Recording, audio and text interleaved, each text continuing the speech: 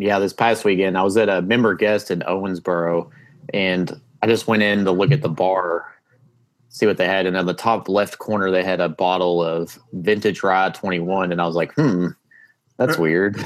Just halfway drunk. Have I actually seen that? Or yeah, and so it was like open bar, and I was like, is that part of open bar? And they're like, oh yeah, everything's open. And they're like, you sure you want that? Nobody's drank that in like 15 years.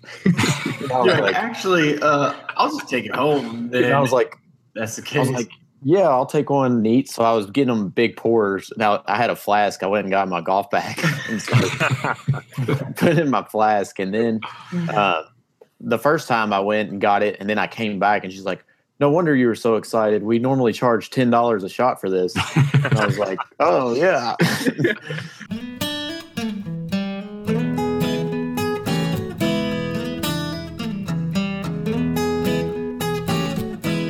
Hey everyone, this was a great roundtable because 3/4 of the questions all came from people like you. I had some initial questions I was going to ask, but it quickly went down a different path that had a great flow. With that said, if you have any questions you want us to discuss on the next roundtable, send us an email. It's theduo, THEDUO @bourbonpursuit.com, and we'll add it into our queue of things to talk about.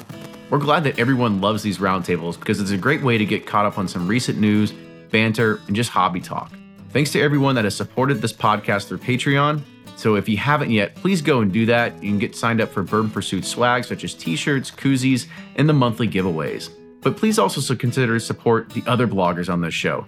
These fellows put a great amount of time being invested in bourbon news and writing great articles. You can look at them through the Bourbon Pro memberships, through Patreon for Breaking Bourbon. You can just send Brian and Carrie money through the mail in just an envelope. I'm sure they'll appreciate it.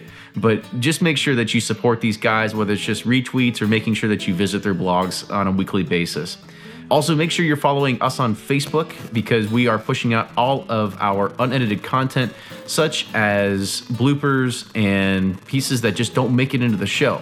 So you can follow there, and we're putting out new pieces or new videos weekly on Facebook so you can be able to see those that actually happen that don't happen during the podcast. But with that, enjoy this week's podcast. From their bar to yours, Chad and Sarah of the popular YouTube channel It's Bourbon Night bring you their favorite at-home old-fashioned mix with the new Elemental Elixirs Golden Hour Syrup. It's a custom-made syrup with notes of bold black tea, warm spices, and orange zest. All you need is your favorite whiskey and ice. No bitters needed. One bottle makes 16 drinks, so that's only $1 a cocktail before you add your own whiskey. They can also be enjoyed in other cocktails or spirits, mocktails, coffee, tea, and anything you can think of. It's crafted locally in Lexington, Kentucky, and you can get your bottle now at whiskeyambitions.com. Ed Bly and Rising Tide Spirits are back again with a new release of Old Stubborn Bourbon. And this release of Old Stubborn is a premium hand marriage of 10, 11, and 12-year cask strength, barely filtered pot still bourbon. It comes in at a staggering 123.8 proof, and the flavoring grain for this one, which the last one was wheated, but this time it's now rye. Rich, sweet, and bold with a long finish that's sure to be another eye-opener. You can order online at Sealbox or thebourbonconcierge.com, and you can even purchase in person at Revival Vintage Spirits, and even now with very few select stores in Kentucky. You can get it now while you can, but be sure to do it because it's not going to last long.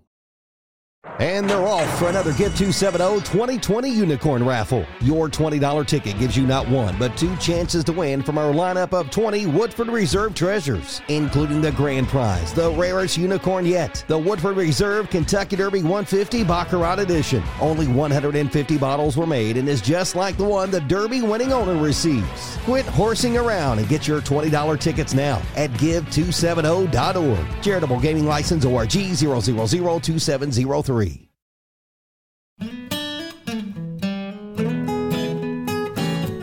Welcome back to the episode of the Bourbon Pursuit Podcast, the official podcast of bourbon. We are back yet again with the 10th edition of the Bourbon Community Roundtable. If you haven't joined us by now, we've got 50 viewers on. Last time, I think we were up to like 120. This one was kind of a little bit ad hoc. We got it together yesterday because I've got... Carrie's family took the night off. Carrie's family took the night off. We were able to do this because I'm actually going on vacation next week. So I gotta, get this done so I can get it cranked out and push it out for everybody to listen to next week as part of the podcast. But before we get into the topics tonight, because we got some good ones that we want to talk about, I want to go around the horn, starting with Bourboner, and we'll start from there. I'm actually fielding questions already. A buddy of mine just texted me that one guy's collection in the background is putting yours to shame. Show something off. Like I have to put more bottles behind me. I'm Blake from Bourboner.com. You can find me on Facebook, Instagram, Twitter, Bourboner.com. BOURBONR. And Blake is sporting his brand new Yeti microphone that he got from Prime Day as well. Yes. So thank you, Prime Day. This is coming in high def quality right now. Sounds good. You sound the same, but I'm glad you Prime Day. You still sound terrible, but it's just slightly clearer. Sucker. All right, Carrie, you're up next. Carrie from Suburbia, SUBOURBIA. You can find me on Facebook and the Twitters and the Instagrams. I actually have a couple blog articles I'm almost done with. So back to writing a little bit, fellas. Yeah.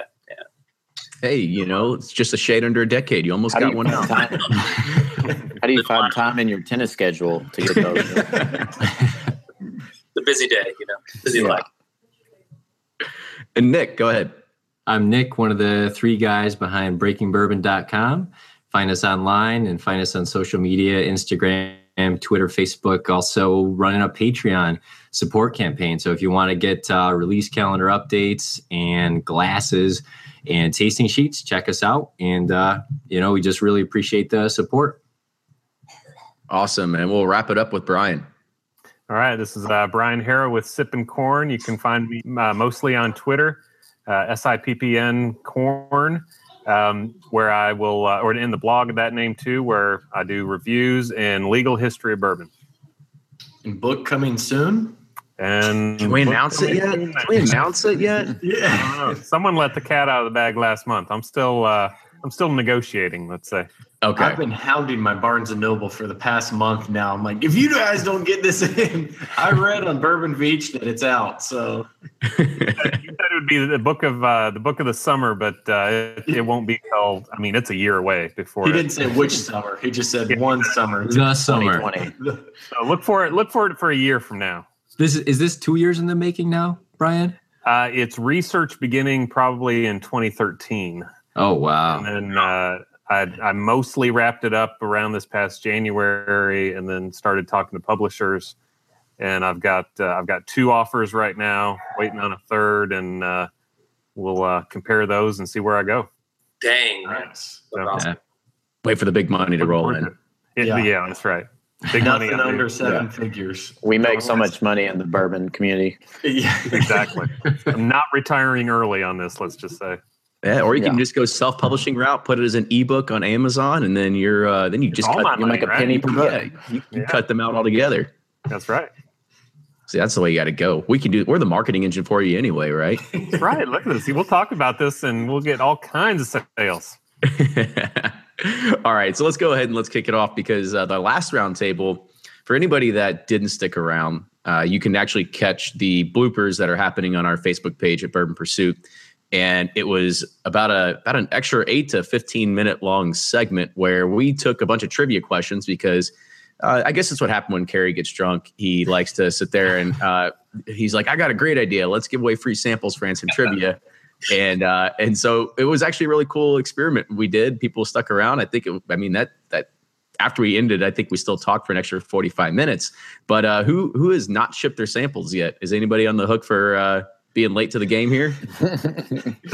I count 1, 2. On the spot. I actually do. I've had the labels printed out for like 2 weeks now, and Monty in Texas, it's coming. I swear. I need to get it shipped. I've taken all my sample bottles to the office, and then I'm like, okay, well, I'll just bring the sample bottles home with me. And now I just keep forgetting to do it. I don't even remember what I gave away. I gotta watch the movie. You did the actually whole bottle of Pappy Van Winkle, I believe, is what you gave. Right. Yeah, is that what it is? It was Pappy 15. Yeah. See, the bad thing is that this was recorded, so you're definitely on the hook. Like, you can't get out of that. That's fair. So yeah, I got the sample shipped out for on my end. So I hope I believe it was Monty as well that got mine. Thanks, Kenny. Yeah. So yeah, hopefully everybody's getting those. If not, you guys know how to get in touch with these guys, and you can say, "God damn it, it's been almost 3 weeks now. Where's my sample?" Samples. I'll tell you what. The volume doubles every week, right? What's happened to you guys though? I sent out my Booker's Rye to my guy who got the trivia right. A address off of my box and sends me 3 samples in return. So this might be something. That's right there, buddy. Well, that's awesome. Like chain letters, but bourbon chain letters. Yeah, that's right. I just crippled my pals. bourbon. Yeah, Pen pals. yeah. I guess we could start something like that. Usually it's like a Christmas thing, right? We can send Little Secret Santa. yeah, well, I mean, yeah, you do that, bourbon sample, maybe a dirty pair of underwear or something, just to keep it spicy. What if you don't wear underwear? I'm asking for a friend. Then send those dirty ass jeans that you've been farting in all day. Welcome to the podcast. We're glad that you joined us tonight. All right, so let's go ahead and we'll move on. And this is going to be directed more towards Brian because it was actually a picture that Blake took, I believe, of part of his collection.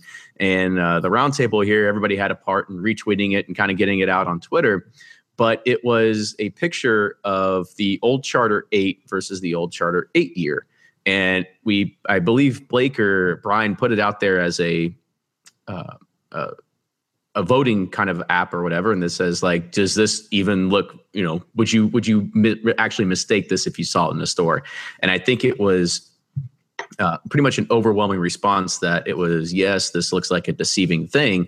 And this was something that was actually taken to court. I believe it was a few months ago. Maybe it was longer than that. But the case was actually dismissed. And I kind of want to let Brian give a little bit of a roundup, and then we'll talk about it a little bit too. Sure. So this is the old Charter 8, and they after it was no longer an 8-year bourbon, they took the words aged and years off of either side of the numeral 8. They did the same thing with Very Old Barton about probably 3 or 4 years ago. And now lately they've on the neck for Very Old Barton, they put the proof on it. So they've changed that, but now their next one is Old Charter. And so they got sued in New York on a class action this was probably last November that they got sued. And Sazerac filed a motion to dismiss in January. And it's a nice long motion that basically says consumers can't be idiots. By taking off the words aged and years, it's clear that it's no longer an 8-year bourbon. And it actually reminded me of another lawsuit that Sazerac was involved in when they were suing Woodford and Brown-Forman was suing them. This is in the late 90s when everyone was learning that Woodford is not necessarily distilled in Versailles. And Sazerac was arguing that Woodford was making a misrepresentation because they had an ad that said their bourbon was matured in the heart of the bluegrass country. And Brown-Forman said, well, yeah, it's matured there. It doesn't say distilled. It doesn't say barreled there. It says it was matured there. And that's true. And you can't have any sort of misrepresentation claim when something is technically true. And so that's Sazerac's defense here in the old Charter case, is that it's true. The numeral 8 by itself doesn't mean that it's 8 years old. Is they added aged 8 seasons to the bottle for a little while, and I think they've taken that off now. Under federal regulations, there's only 2 distilling seasons in a year. So that would make it a 4-year-old bourbon, and you wouldn't have to necessarily put an age statement. So I think the popular belief now is it's probably a 4-year-old bourbon. When this was getting tweeted and retweeted, people were responding that they thought it was 8 years old, or they thought it was the old bottle that said 8 years, because the words aged in years were actually pretty small, and they were in the same location where the numeral 8 was. And it's real easy. If both were on a shelf, you could easily pick up the one with the 8 on it and not get an 8-year-old bourbon. Very easy. Yeah, that's something I would do. That I had about that exact same thing happen in this. Well, that was the picture I took in the store, but I was like, reaching to grab it, and I'm thinking, oh, hold on a second, this bottle's slightly different because the shoulders on them are slightly different. And then I'm like, oh. So I think there's a lot of confusion there, and there's just no other reason to have an 8 or a number on there. With the ancient age, it went from 10 years to 10 star. Like, what does 10 star really mean? Nothing. But this one I felt like was even more blatant of like, well, it's on the consumer not to be dumb. So we think, there's a small percentage of people it'll fool, and they won the lawsuit based on that. Right. And so what happened is they filed a huge motion to dismiss, and about 20 days later, the plaintiff filed his own dismissal, voluntarily quit, basically. Mm-hmm. So the court didn't even need to decide. So that either means that the plaintiff got paid off and it was settled, or he saw the motion to dismiss and thought, yeah, okay, we can't handle this case. So I guess another question was that, I mean, coming from a law background yourself, they're putting up a class action lawsuit. Who do you think had the bigger lawyers here? And do you think if they were actually to take this to court, they would just get swamped in legal fees, and it really wasn't a fight that they could ever even win, just because they would be drowned in legal fees before it even actually made it to a court case? Yeah, the clearly bigger attorneys here were for Sazerac, no doubt about it. I mean, they would have drowned the plaintiff's attorneys. And the only reason I would even think of that is because I watch Better Call Saul, and he always says, like, I'll take you to court, and you'll be swamped in fees, and you'll have to quit your job, and blah blah blah blah blah. So, right. So, is there anybody on this panel that didn't think it was deceiving, or just say like? And I saw somebody that even said like, it's old charter. Why do you give a shit in the first place? And so I got a question on that too. Is who's buying it? Are they marketing it towards people that had been buying it already? Is that the market? And basically, so they don't notice that? I mean, are they capturing a new audience? Is a new audience going to think anything of the 8 at all? And I would think it's pretty much the same people buying it, and they're trying to make it look as similar as it always has. And you're buying the bottle without looking at it, just like Blake was talking about, and you don't even realize because it looks basically the same. And I don't really inspect bottles that closely unless they're new. I don't think I would notice minor changes on a lot of bottles, especially if they're bottles that I buy all the time. Yep. Yeah, that's a good point. I don't know who the new market for Old Charter is. I don't think there's really much of a market for Old Charter to begin with, right? So it is going to be the same people, and that's probably the same with Very Old Barton. It's the same folks who are going to be buying that regardless. Although I tell you, with Very Old Barton, it was getting such a reputation as being the best bottom shelf whiskey out there that you could get for whatever it was, $9.99 a few years ago. So to kind of get back on topic, Brian, was there anybody else besides Sazerac that's pulled this stuff? I mean, we just named 3 different brands that are all coming from Sazerac: Very Old Barton, Old Charter, and H&H, that all dropped the age statement, yet kept the number on there as a way to, I don't know, whether it's deceiving, whether it's a marketing game, whether it's a say like, well, I mean, this is basically the best way, so we didn't have to go and figure out how to make a new label because we're strapped on marketing resources or something. I'm not aware of anyone else. I mean, and think of it this way: when the Red 12 came off of Elijah Craig, imagine if they would have left that red numeral 12. Of course, you think it's 12 years old. What else? What else? Doesn't like Evan Williams, the single barrel? Isn't it kind of deceiving? Like it's not a 10-year anymore. It kind of like they changed like how the wording is on the bottle label to make it seem like it's 10-year, but it's not. I don't know. I could be totally way off. I mean, I think is it Evan Williams or maybe I'm thinking of Eagle the single Rare, barrel who took it off of the neck and put it on the back. Eagle Rare did that. Yeah, it's still back there too. Yeah. I think it is Evan Williams who it's like, no, that's just a design that happens to look like a 1 and a 0. Not our fault if that's confusing.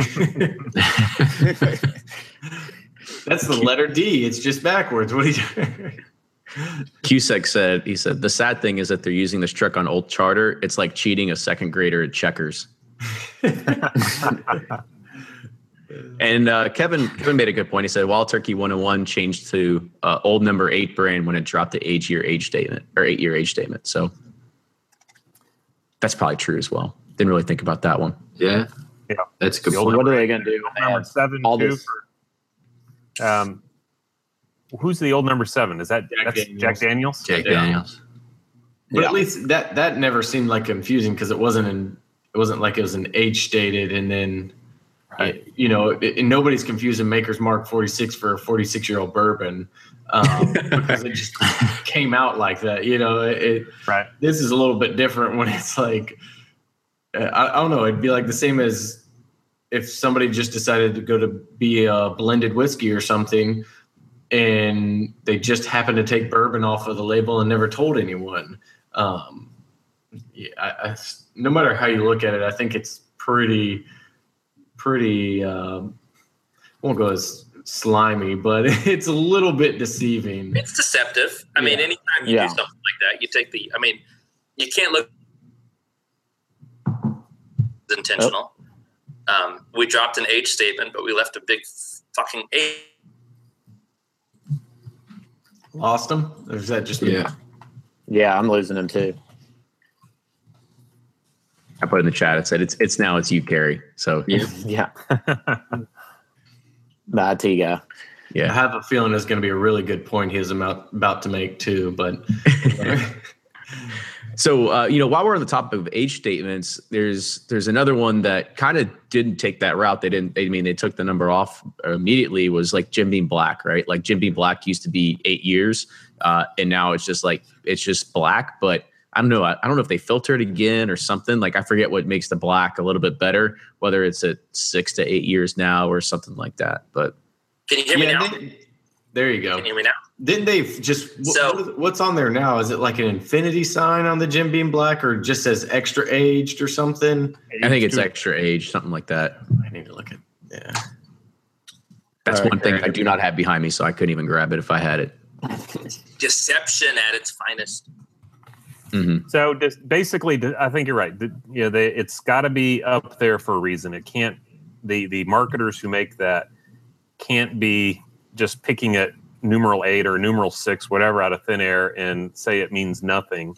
But on the other hand, the consumers have a duty to read the label. Mm-hmm. And if it doesn't say years after it, that means it's not 8 years. Yeah, I think it enters that territory of, I guess, buyer beware. And is it worth the risk? Is it worth the risk for the company to do that, and catch the flack? I mean, how many people are not going to buy it that would have otherwise bought it? How many people are not going to buy Sazerac products or connect other Sazerac products to it? Let's hope Sazerac 18 year doesn't become Sazerac 18 and, it's aged for 18 months or something like that, but, yeah, I think it's just that, do you take that risk or not? It's happened before. I mean, chances are the people who are buying it are probably still buying it, so what does it really hurt? It's an everyday bourbon. So like my everyday bourbons, I don't inspect the bottles. Like my Heaven Hill 6 year, I just go grab it, or the Henry McKenna's, I just go grab it. It's not like I'm inspecting it. So I can see why they do it, because it's just like, I don't care. It's a $20 bottle. I mean, the OC8 went from tasting bad to tasting bad. So it's not like, taking the year thing off. Yeah, I mean, I get your point. So I kind of want to pivot a little bit because it could tail on here. And Carey kind of brought up a good point about, we'll talk about these Tuesday bourbons, other bourbons that liquor stores just want to get rid of, because Carey put out a tweet earlier this week that said, never ask a liquor store employee for recommendations. So Carey, what did you mean by that, and kind of dive into it? So here's what happened. So I was in one store looking around, and there was a dude who may have still been in college, and a nice lady who was saying, what bourbon do you recommend? And she's like, I'm looking for kind of like a starter bourbon. And the dude obviously didn't know anything about bourbon, but he said, I'm like standing there, and there's a bottle of Buffalo Trace for $22.99 right in front of her. And to the right of it, a bottle of Eagle Rare for not much more. And you want to say something, but you just feel like you can't, because you come off as the biggest nerd in the whole place. Although I should have, because I am the biggest nerd in the whole place. But I held off, and he said, you should try this Widow Jane up here on the top shelf for $75. And his reasoning for it was, he said, when you take shots of it, it burns like a little less. So she went up and she picked up the Widow Jane, and that thing, I'm sure that thing had dust on it. That thing was old as crap. It had dust on it. She went and bought it. Saw the same thing happen with, I don't remember what the bourbon was. Again, Buffalo Trace, Eagle Rare, Henry McKenna sitting on a shelf, and this guy's like, God, what was the bottle? It was like $100 bottle of something that you would never even send like your worst enemy to buy. And it was just, and I'm not talking about Blood Oath, like it was like something else. And of course she reaches up, she's like, oh cool, I'll buy this really nice bottle of bourbon. And there was some good stuff on the shelf. Like, he had he had the Michter's barrel proof rye sitting on the shelf, and she went for like, I think it was the Garrison Brothers, like the single barrel Garrison Brothers. Like the Cowboy Bourbon or whatever it is. I've never had that silver one. waxed. Yeah. I've never tried that. I saw that happen, and I'm just thinking, just reach out to somebody who drinks bourbon and ask them for recommendation. Do not go into a store, especially if you're not really good friends with someone there, because all they're going to do is try to sell the stuff that's been sitting on a shelf.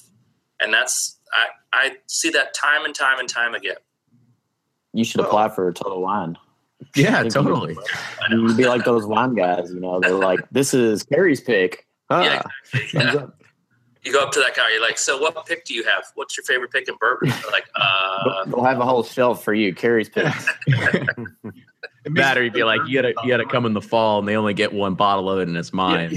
Right. Yeah, we're out of the package. We're out of the feedback. It's the Sazerac 18. It's like, it's his. You can't do it. That's Saz 18. Yeah. I guess for me, I would say for me on my end, I don't spend that much time in a liquor store where I sit there and overhear a lot of people talking about it. Usually I walk in, either know what I want, talk to the liquor store owner, get what I need, whatever it is. The hunting days are few and far between now that I'm spending a good solid 5 minutes perusing up and down the bourbon aisles. But is anybody else? I know Blake, you've talked before about you've been sitting there and overheard conversations, and people have either bought the wrong thing, or maybe you're just like, I've got to change of heart. Like I got to interrupt here. Like I gotta fix this situation.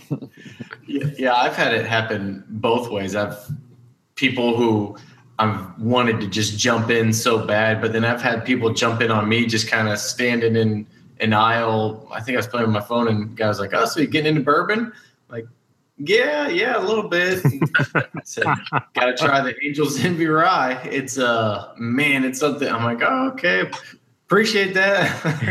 Like, buddy, I don't want to spend $78 on I don't know if it's flavored or not, but it is. I mean, somebody else's rye. Yeah, it's good. It's just sweet.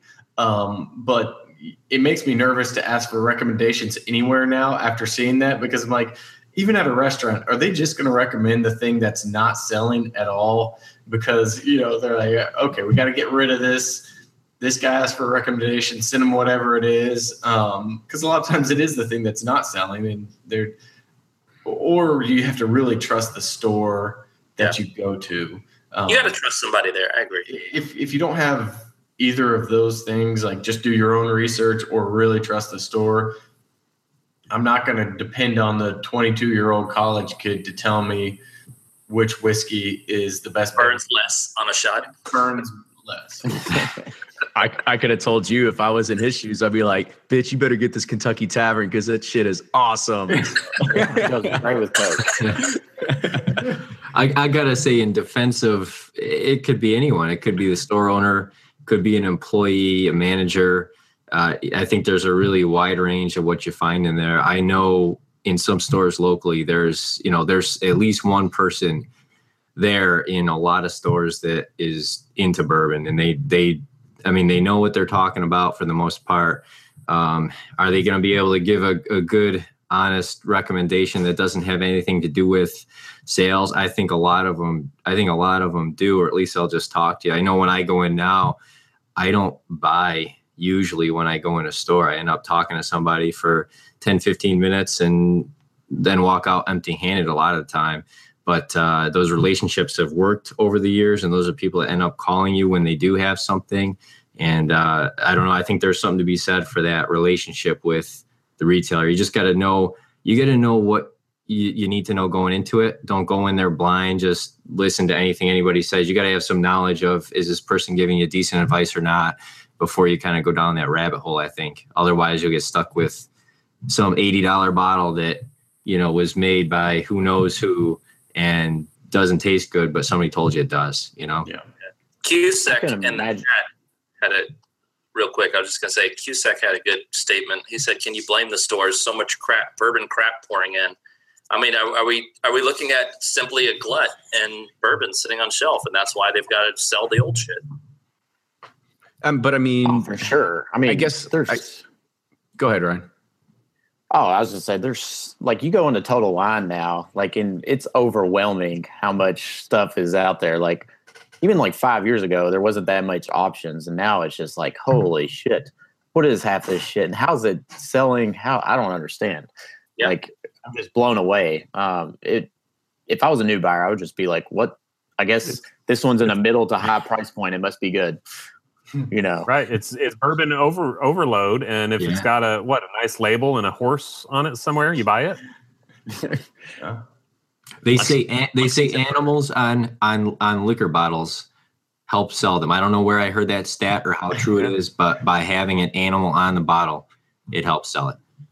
Yeah, it makes it taste better too. So, or a guy smoking a cigar. Yeah. If you're a new person, a little bit. Like a newbie, what a time to be alive, right? Like, you have got everything under the sun you can try.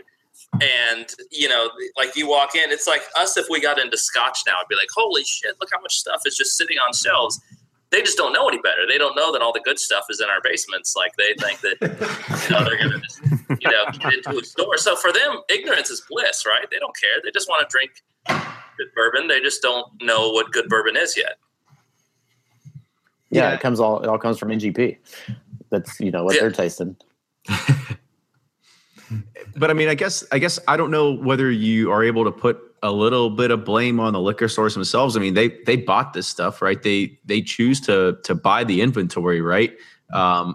Maybe I'm wrong. There's a lot of. Yeah, I mean, it could be distributor strongholding or arm twisting or whatever it is. But at least as far as I know, those practices are supposed to be illegal in most states, or if not everywhere. So I'm not entirely sure if the store owner is even a person to be able to blame in a situation like that when they've got too much inventory that sits on a shelf and doesn't sell because, word's gotten out that it's just not good. It's craft. It's whatever it is. So you guys got another 1792 barrel when you still hadn't sold your first barrel. Why is that? Why'd you buy so much 1792? The Wild Turkey Diamond that's been sitting there for 10 years. Yeah, exactly. So much of it's in which everybody's going to want in 5 years. Just watch. Yeah, right. As soon as the last bottle sells, people are going to be like going nuts for it.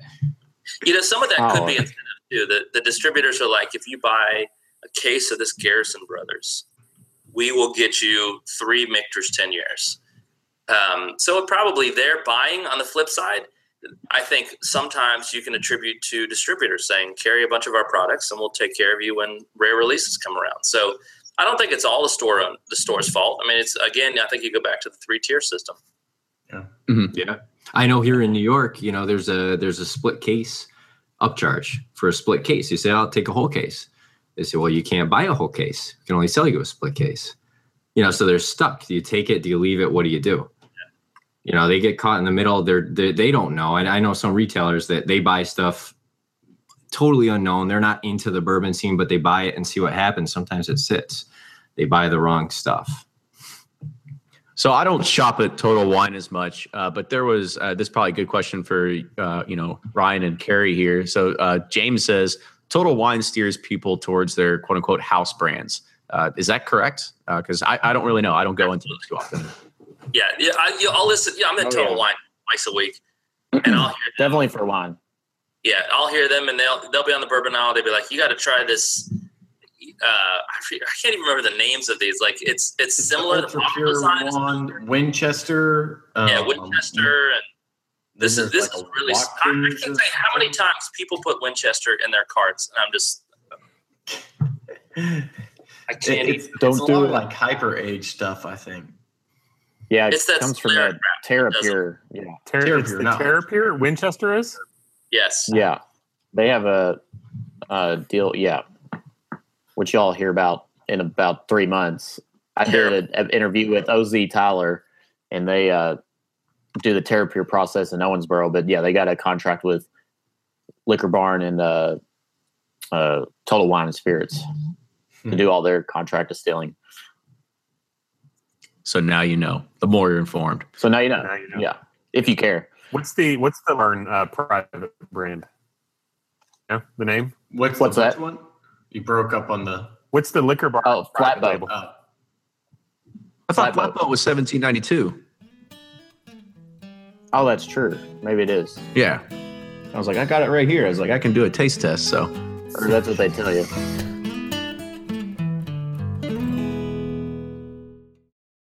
If you're anything like me, then you can't get enough about bourbon. And that's why I'm a subscriber to Bourbon Plus magazine. Bourbon Plus is a quarterly publication that tells the stories from the heart of bourbon, the farmers who grow the grain, the distillers who labor over the process, and the people like you and me who raise their glasses to celebrate it all.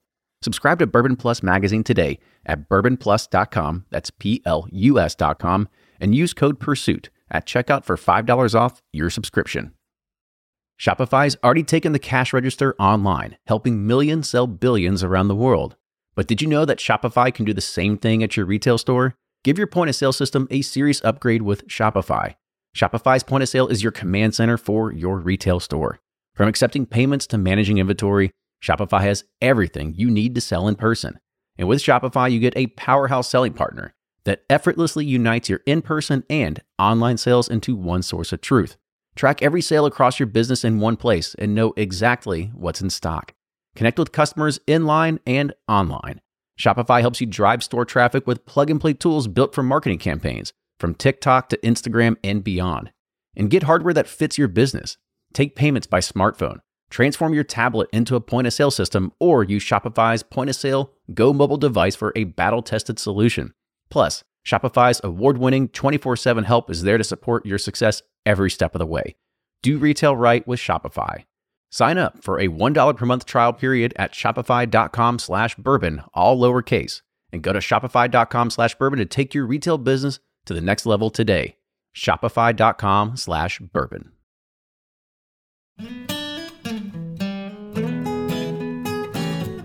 So this will kind of segue into the next segment because this was a question that Rick Nolan sent me on our Facebook page. And he says, you guys talk about, this is actually something that Carrie made famous not too long ago, which was the word of FOMO in the bourbon world, right? Just what we call the fear of missing out. He says he occasionally suffers from a case of what he calls FOBR, which is the fear of buyer's remorse. And he says he usually needs a waiting period or cooling off period after a new release because he thinks that, he got swindled because of the hype around it or anything like that.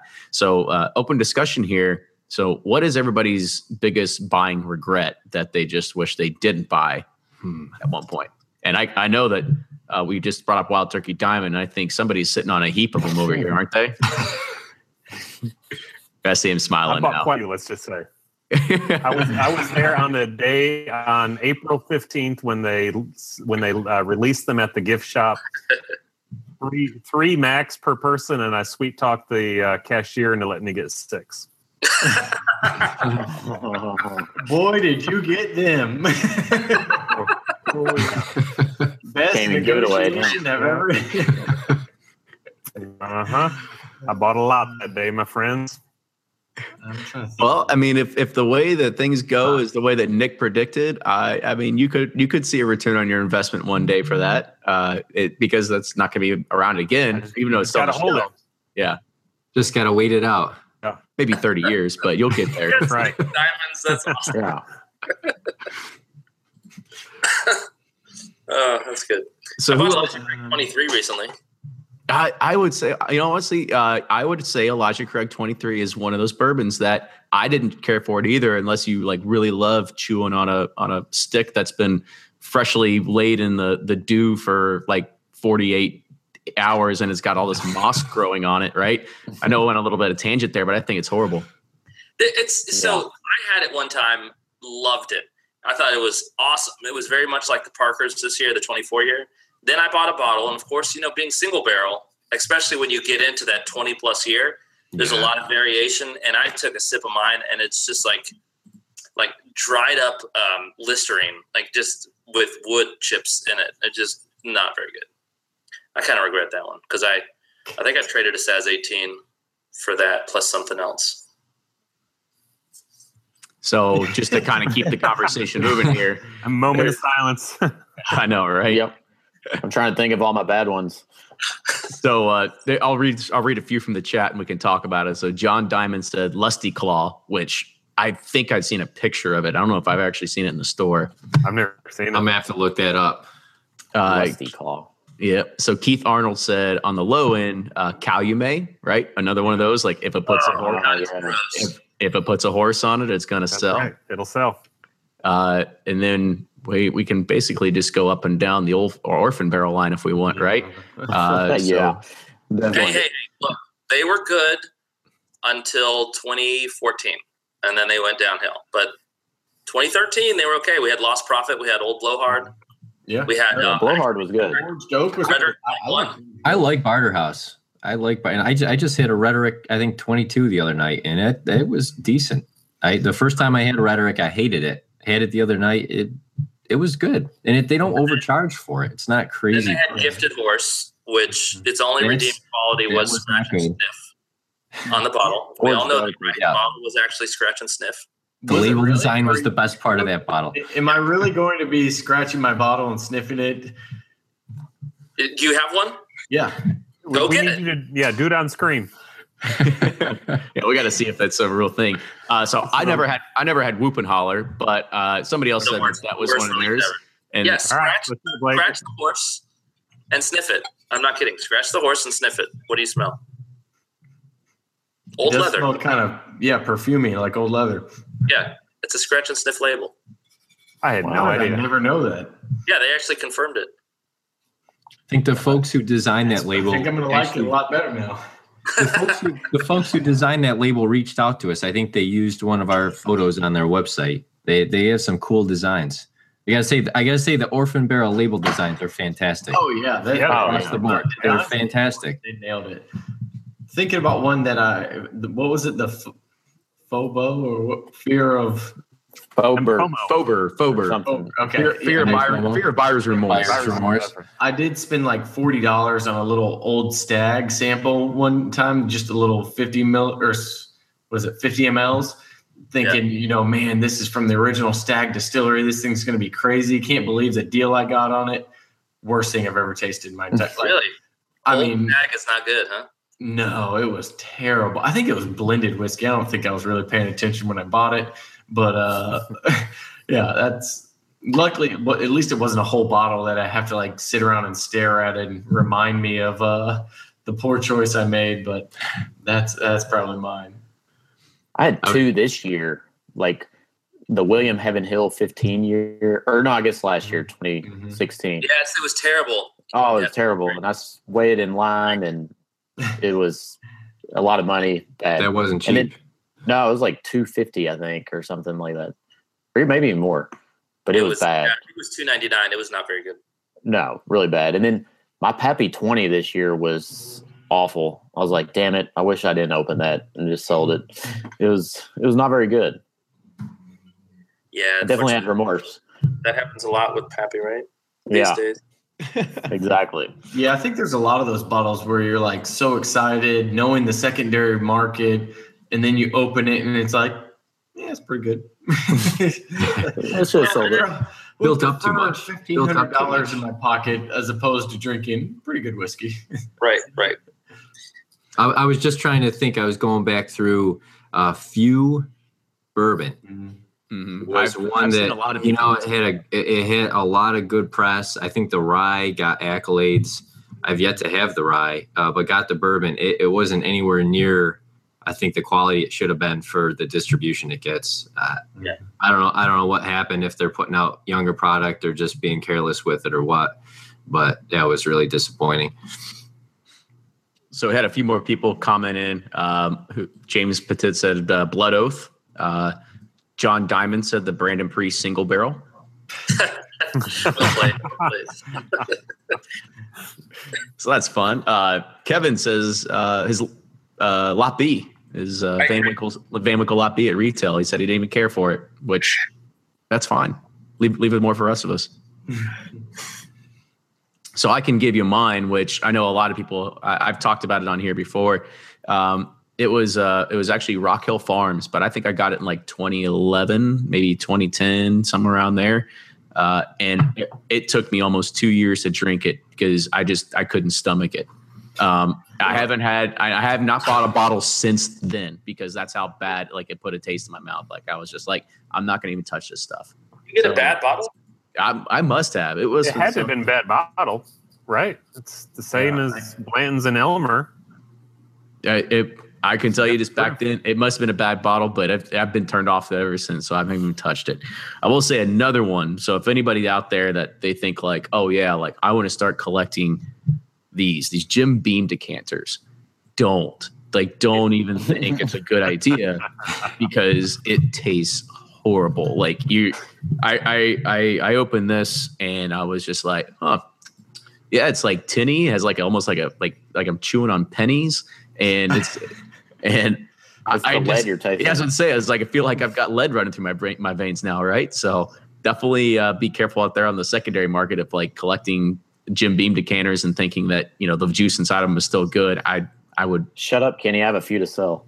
You got what, a week before this airs to the masses? Yeah, they're going on right now.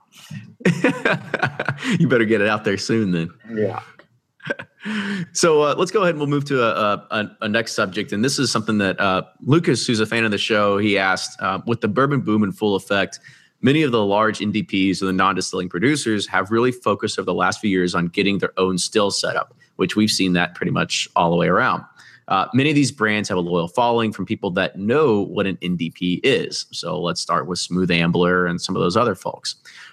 As these brands start to bottle their own juice, do you think we're going to see a shift along the lines as what we've seen today with the hunt of Stitzel Weller juice, or even pre-fire Heaven Hill stock, where brands like Bulleit and Michter's, Angel's Envy, they have plenty of money right now that they're paying for chemists to actually go and take what they're producing or what they're actually sourcing from now and actually try to match it as much as close as they can of what their product's going to be when it is actually aged. And so do you think there is a possible subculture that's going to be created for people that want to have Four Roses Bulleit or the Heaven Hill Ezra Brooks and stuff like that we could possibly see here in the next, I don't know, 5-7 years? Like, what do you all think?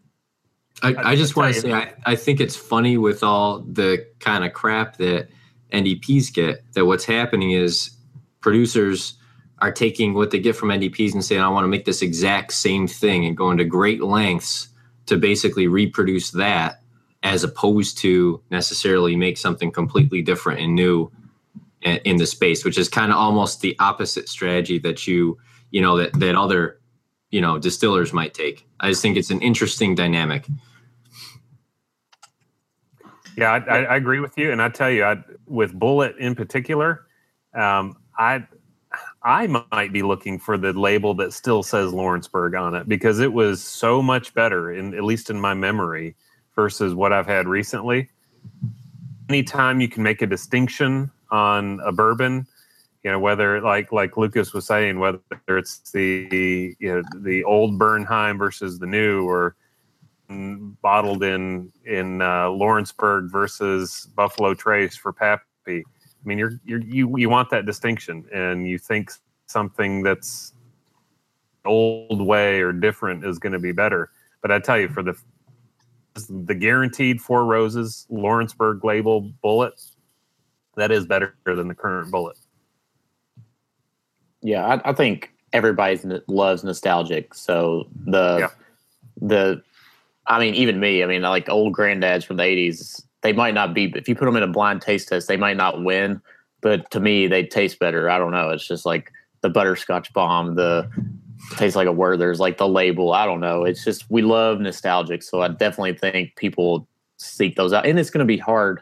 I mean, these are good whiskeys that are being bottled by these NDPs. I mean, they're from Heaven Hill, Four Roses, these distillers that have been around forever that know what they're doing. So, it's going to be hard to replicate the good juice that they're putting into these bottles. That's a good point. It's going to take longer for these guys to get their stills working right than it is to compete with MGP and Four Roses and Heaven Hill and the established. That's a really good point.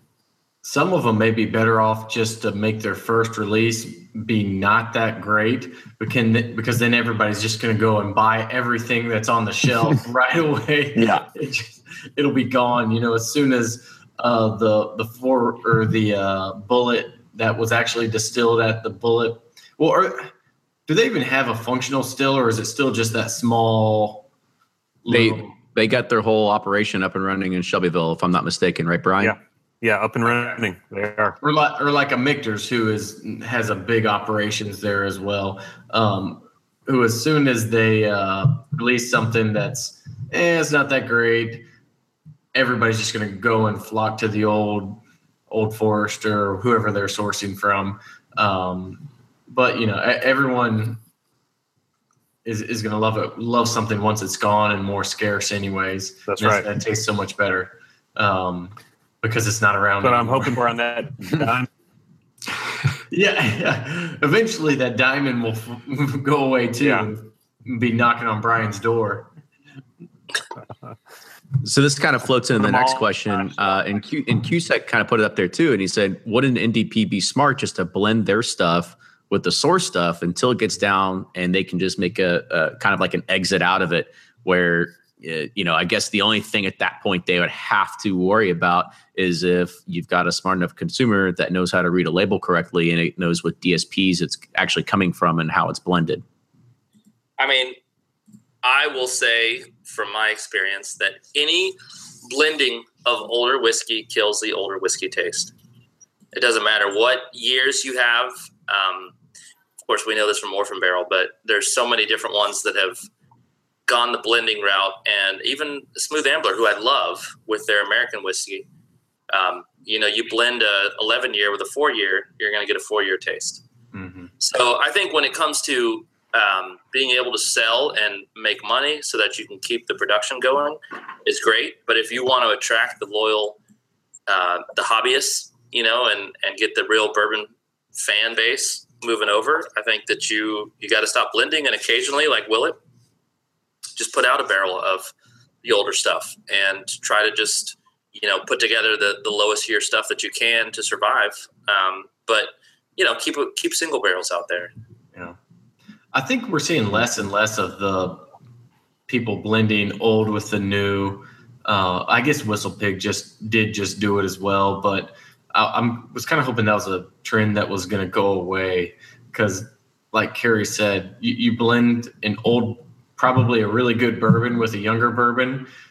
You don't get a middle-aged tasting bourbon. You get a younger tasting bourbon, which I think I said it on here before. It's like food, you add something that's over-seasoned with something that's under-seasoned, it's going to taste under-seasoned. It's not going to taste perfectly seasoned. So I think they are just better off just to let their young stuff be young, or wait till they think it's a point to stand on its own, or just keep selling the source stuff until the last possible barrel they have left.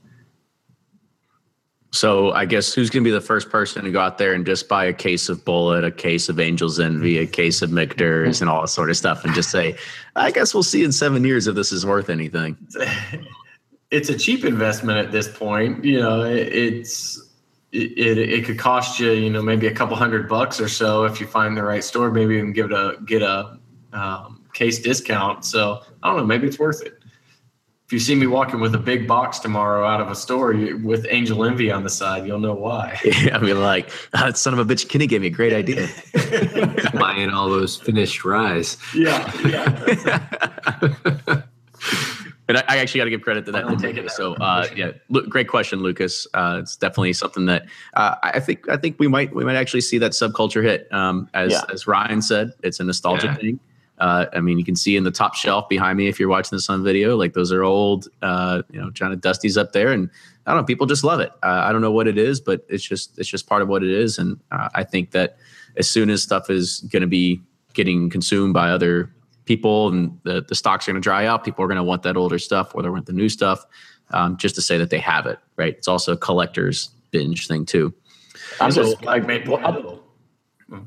Oh yeah, their stuff's terrible. Black Maple Hill, they had all the old age stated stuff, which was unbelievable. Then they went to the Orange Label, which I just do not think is very good. Oh, there's a regret. I forgot about that one. We'll throw that one in there. And then, now they went to the Oregon stuff, and people still pay $100. Yeah, there you go up there. I've had it in blind tastings, and I'm like, no, this is terrible. What is this bottom shelf stuff? They're like, oh, it's Black Maple Hill, and people paying $350 a bottle for it because it's gone. So I'm going to go ahead. All right, Ryan, close it up for us. Well, I guess we're getting close to the end, so I probably shouldn't bring this up. No. I said close up this part of the conversation because I want to move on to the next topic because I got one more thing I want to talk about. Okay, I had a whole nother topic. So, Heaven Hill's building 3 warehouses. All these people, there's going to be so much bourbon. We talked about manipulating to the age statement where we're trying not to make the age important, but when we have all this glut and they want to move back to the age, how do you think that's going to transition? I think people will be happier. I know Fred Minnick will be happier when they can start putting. Yeah, but they're saying now age doesn't matter, but then they're going to go back and say age does matter. Age matters. I don't think anyone has ever had a problem contradicting themselves at a PR marketing firm. Right. Oh, we have new data that says age actually does matter again. So the scientists told us. I was going to say, we pumped it in our Excel spreadsheets and it came out with that answer. Right. Survey says. It's funny, Ryan. I was just thinking about that same thing today. I was thinking there is going to be that day when there's just so much extra bourbon. I think I was watching that video on CBS about the potential trade issue, and bourbon might not be going out of the country or whatever. It's like, we might be sitting on a lot more. It probably going to be selling the age statements at some point. With all this bourbon getting made right now, how is that going to spend? It's going to be fun to talk about. It's going to be fun for us geeks, I guess. All of a sudden, probably like, oh shit, we just built 50,000 warehouses. Bourbon fans are the biggest Trump supporters right now. We're like, come on, dude, cut that shit. Keep it all here. Yeah, I mean, I guess the other thing that the argument with that, we've all read on the forums with if anybody that doesn't know the whole trade agreements that are going on with Trump right now, with U.S. Steel wanting to and tariffs, basically European Union wants to put tariffs on whiskey that is going to be imported into Europe, which is going to put a huge burden on Kentucky. And Fred Minnick kind of points the blame a little bit at Senator McConnell, who is the House Majority Leader, who happens to be from Kentucky. So they thought it was an easy target. But the idea with all this is that, as we could read, a lot of people said that it's not the epics of things that are going to be sitting around, right? It's the shelf turds that aren't making it overseas for the majority of people anyway. Well, we can still sell to India and Asia, right? Yeah. So we'll get rid of those. We'll get rid of all that. But you're right. That CBS piece, I think, is what you're talking about. That Fred was interviewed on. Makes us an easy target because we are the competitor to, and we're better than Scotch, and we're a threat to Scotch, and they know it. So they take it out on us. Preach on, Brian. So, there was actually something that Carrie had brought up in the last segment talking about Willet. And this is something that I think the rumors have already spread, and I think the cat might be out of the bag, is that we're going to see a lot more Willet on the market relatively soon because the word is, very beginning of 2018, they are reopening their single barrel program. So anybody that is looking for single barrel Willets to actually start seeing them in stores again, you can probably start expecting that the year in 2018. However, don't expect 12, 13, 14, 15 years. Expect their 5-year stuff, right? So so this will be theirs. Yes. Right. But also I've also heard that if you can pull some weight, you can possibly get, one of those 12 plus years. But however, it's going to be their 5-year stuff that's going to start. If you're Sean Brock or somebody, you'll get one. Well, I don't know about Sean Brock anymore. We'll see. We can save that one for a different time when we're not drinking. It's I mean, I think for the majority of people, you're going to see a lot more of those 5-year single barrels are going to start hitting the market. Well, I'll say, speaking of fear of buyer's remorse, whatever it was, I got a bottle of, I think it's a 7-year Willet I bought back in 2013. The store had gotten 3 barrels maybe, but one of each gifted 2 of them, $39.99. They couldn't give the stuff away, and it's fantastic.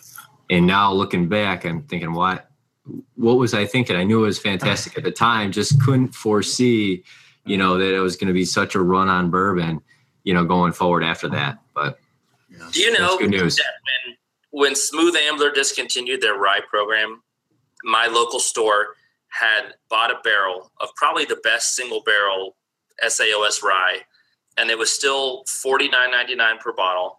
And I remember reading the report about Smooth Ambler's discontinued rye. I even published a blog article about it. And I sat in the store and I'm like, dude, there's a bunch of bottles here. This stuff is not going anywhere. And I left, and fucking 3 weeks later, I went back in and every single bottle was gone. I still hate myself so much for that. Cases and cases. I know. Isn't that ridiculous? Like cases of that stuff.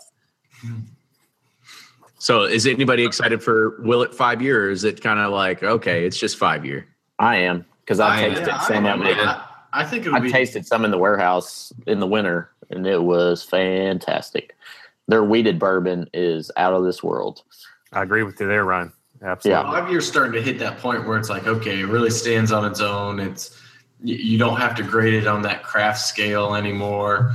And so that's what I think is going to be the most exciting thing in the next 2 to 3 years is what craft guys are actually putting out aged product that's good and can compete against the big guys on taste.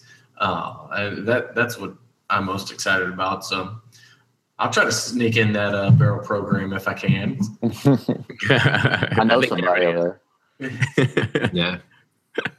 So one last question, and we'll wrap this up. So this is an article that came out of Breaking Bourbon. Eric is yet to make an appearance on here. We're still not sure if he exists. However, 90% of the articles on Breaking Bourbon are actually from Eric. So Nick, we'll wait to figure out what you actually contribute to the website itself. Well, we've never seen Nick and Eric and him at the same time. So exactly. Yeah. Yeah, that's right. We weren't doing video back when we did the Breaking Bourbon Pursuit podcast, were we? That was all audio. It was, wasn't it? Nick was throwing his voice. He's got a different Jordan voice. He's got a different Eric voice. So the article actually talked about changing our buying habits as you become a more seasoned bourbon, I don't want to say aficionado, but just a hobbyist and enthusiast. You end up changing your buying habits from, starting at somewhere, learning about things, figuring out like you don't want to buy things, regretting things, all those types of pieces. So I kind of want to, first off, Nick, if you have anything else to kind of add in commentary of the article, and then I want to open up to you all. Have your buying habits changed? Have they slowed down, amped up? For most of us, you can see behind me, do you have more bourbon than you can drink in your lifetime already? Yeah, so I'll say that, the article very much echoes my opinion as well. Like Eric lives not far from me. We both married women from Syracuse and actually both moved to Syracuse. So we get together a lot, and we share a lot of bottles. So we'll buy a single bottle, the three of us, and then we'll split it out into 3 8-ounce sample bottles. Some of the special bottles we'll just keep sealed, and we have some of these that are sealed that we bought years ago that we hardly ever touch. Because there's always so much bourbon to try to drink when the three of us get together.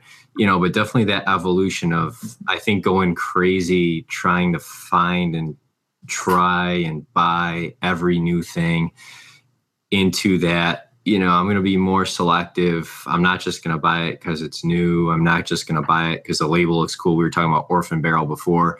I know I passed on a bunch of Orphan Barrels way back when, waited to kind of try them and feel it out a little bit before I bought any. I like Barter House, so full disclosure, I know some people hate it, but it's the type of thing where I think, all bourbon drinkers, whiskey drinkers, hobbyists, go through that evolution as other people. I know Blake has talked about the evolution of a bourbon drinker too, where I think you eventually start to look a little bit different at the hobby. You start to really want to share what you have, educate other people. I mean, that's why we do Breaking Bourbon, because we got to that point of saying, hey, we want to kind of share what we're talking about and that. So he kind of reflected on that, and it does very much echo, I think, where he is and where I am, and I think where Jordan is too, in this kind of evolution of where we are as whiskey drinkers. Nick, I swear you didn't have a beard when we started this podcast. Some people get 5 o'clock shadow. He shave every 30 minutes. It's this. So this will put a beard on you. So He's got a 7 Hill 6-year bottle and bond. King of the bottom shelf. So Ryan, what about you? I mean, has your buying habits changed? Let's say over the past 3 years compared to what it was before. I mean, have you kind of slowed down, or are you amping up? Like, what's your strategy? My buying habits are bipolarish. I go from manic depressed, like screw bourbon, I can't find anything, I hate this, to where I'll get like a Four Roses store pick or something that's just like, oh my God, I got to go get, as many store picks as possible. So just kind of like huge swing. It's changed because back in the day we could find so much. So it's so fun going to stores. So now I'm kind of more, I guess, leery of going because I'm going to be disappointed that I'm not going to really find anything. But it's kind of been re-energized by store picks, and I hope that continues. What about you, Carrie, or anybody else that wants to chime in? No, go ahead with the question. I just wasn't paying attention. I think mine has definitely changed. I do still find myself buying quite a few bottles, but it's if I find something I like, I'll grab 3 or 4 bottles. It's not a very scalable model because of eventually I'm starting with too much bourbon, so adding more bourbon to that isn't a great thing. But my thinking is, hey, I liked this year's or the batch B of Elijah Craig Barrel Proof. I was lucky enough to find a few bottles of it, so I'm going to grab those. Now, at the same time, I passed on a bunch of other new releases and $100 plus bottles, and I'm not as worried about going into the fall bourbon hunt. Really the only thing I'm looking forward to is the Al Young release, which should hit Florida hopefully within the next year. The way distribution is down here. But yeah, I think it just, when you start to find stuff you like, it takes less pressure, or there's less pressure on finding like the Pappies and the antique collection, because you've drank some of that, so it's like, okay, cool, if I don't get it, no problem. There's plenty to drink, and I've been able to grab multiple bottles of stuff I really like. So even though there is some FOMO, I can tell I can rest FOMO's easy. Real. Yeah, I'm with you, Blake, on that batch B of the Elijah Craig Barrel Proof. So my habits have changed basically to being focused on things like that. So you look for that. You look for the Rebel Yell 10-year. You get a couple of bottles of just to have on hand of the Old Forester 1920, and then you work on private barrels. I mean, I don't know a standard issue type bourbon probably since 2013. I loaded up on Elmer T. Lee and Weller 12 in 2013. I haven't bought it since. And Diamond. You just focus on the private barrels since then, and the individual releases that come out, and hope like hell that you can get a Al Young, and hope like hell that you can get 1 or 2 of the other limited releases. But by that point, you've got enough. Mm-hmm. I like private barrels a lot. Yeah, I've definitely been more relaxed on the special releases because it's just so difficult here that it's just like, I'm not going to pull a Kenny and camp out all night. I just can't do it.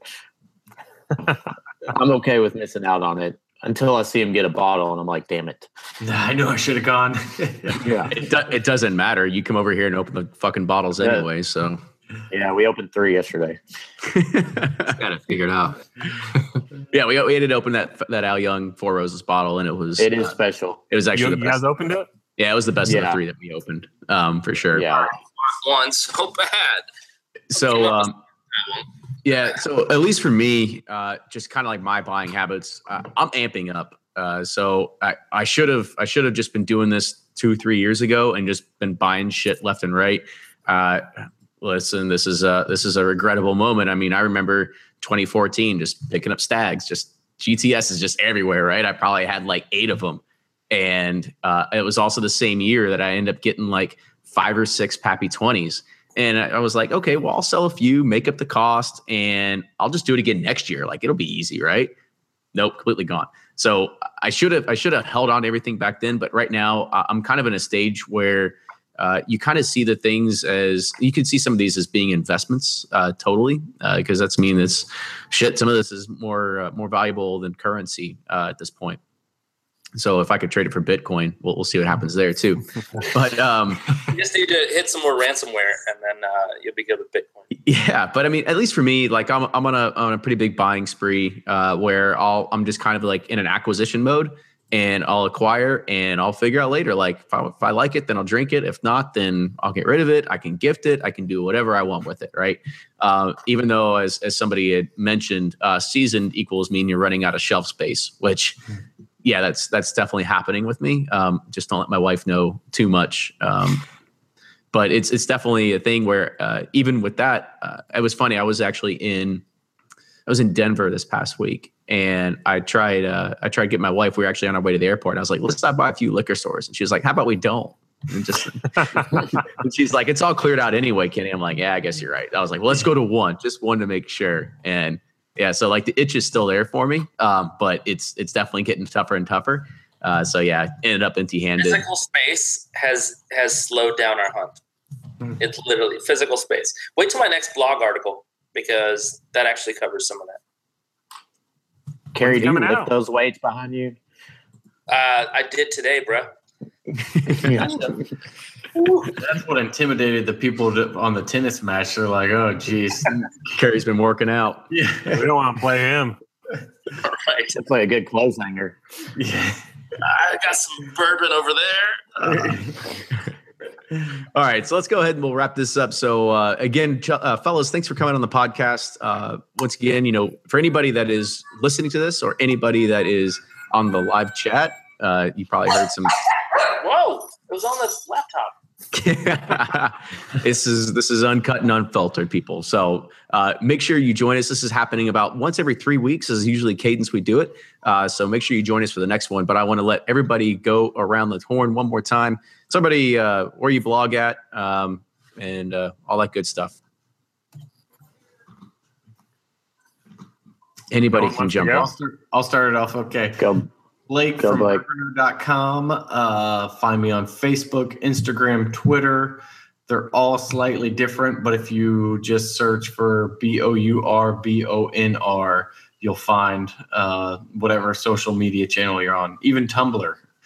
I don't put a whole lot on Tumblr, but Instagram gives me the option to post directly to Tumblr. So, what's your MySpace page? Why not? That's what I was going for. Add me on MySpace, Friendster, and AIM. So, but one thing I want to throw out here, you also have like a Bourbon or Pro membership too, right? Like, so I do. Make people aware about that too. Yeah. So that's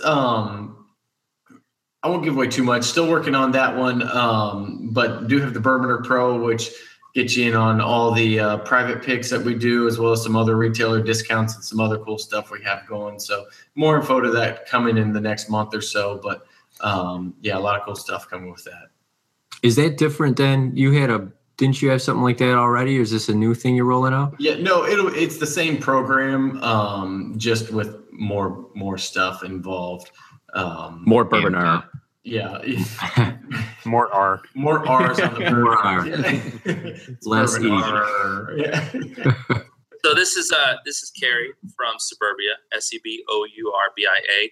I do not have a program, but I do take money.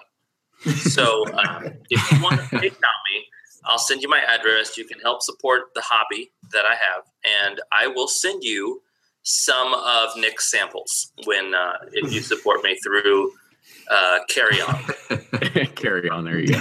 Carry On. And follow me because I have some really good blog articles coming up pretty soon, and I'm going to post them on Bourbon R first.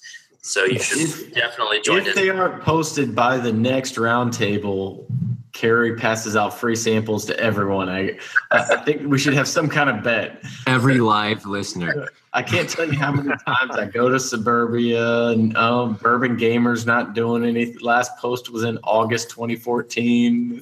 No, that's not true. I do tweet. It takes time to develop material. I just don't write bullcrap. All right, so it takes time for me to put out something. What was that post? Didn't you do a post on like what is bourbon?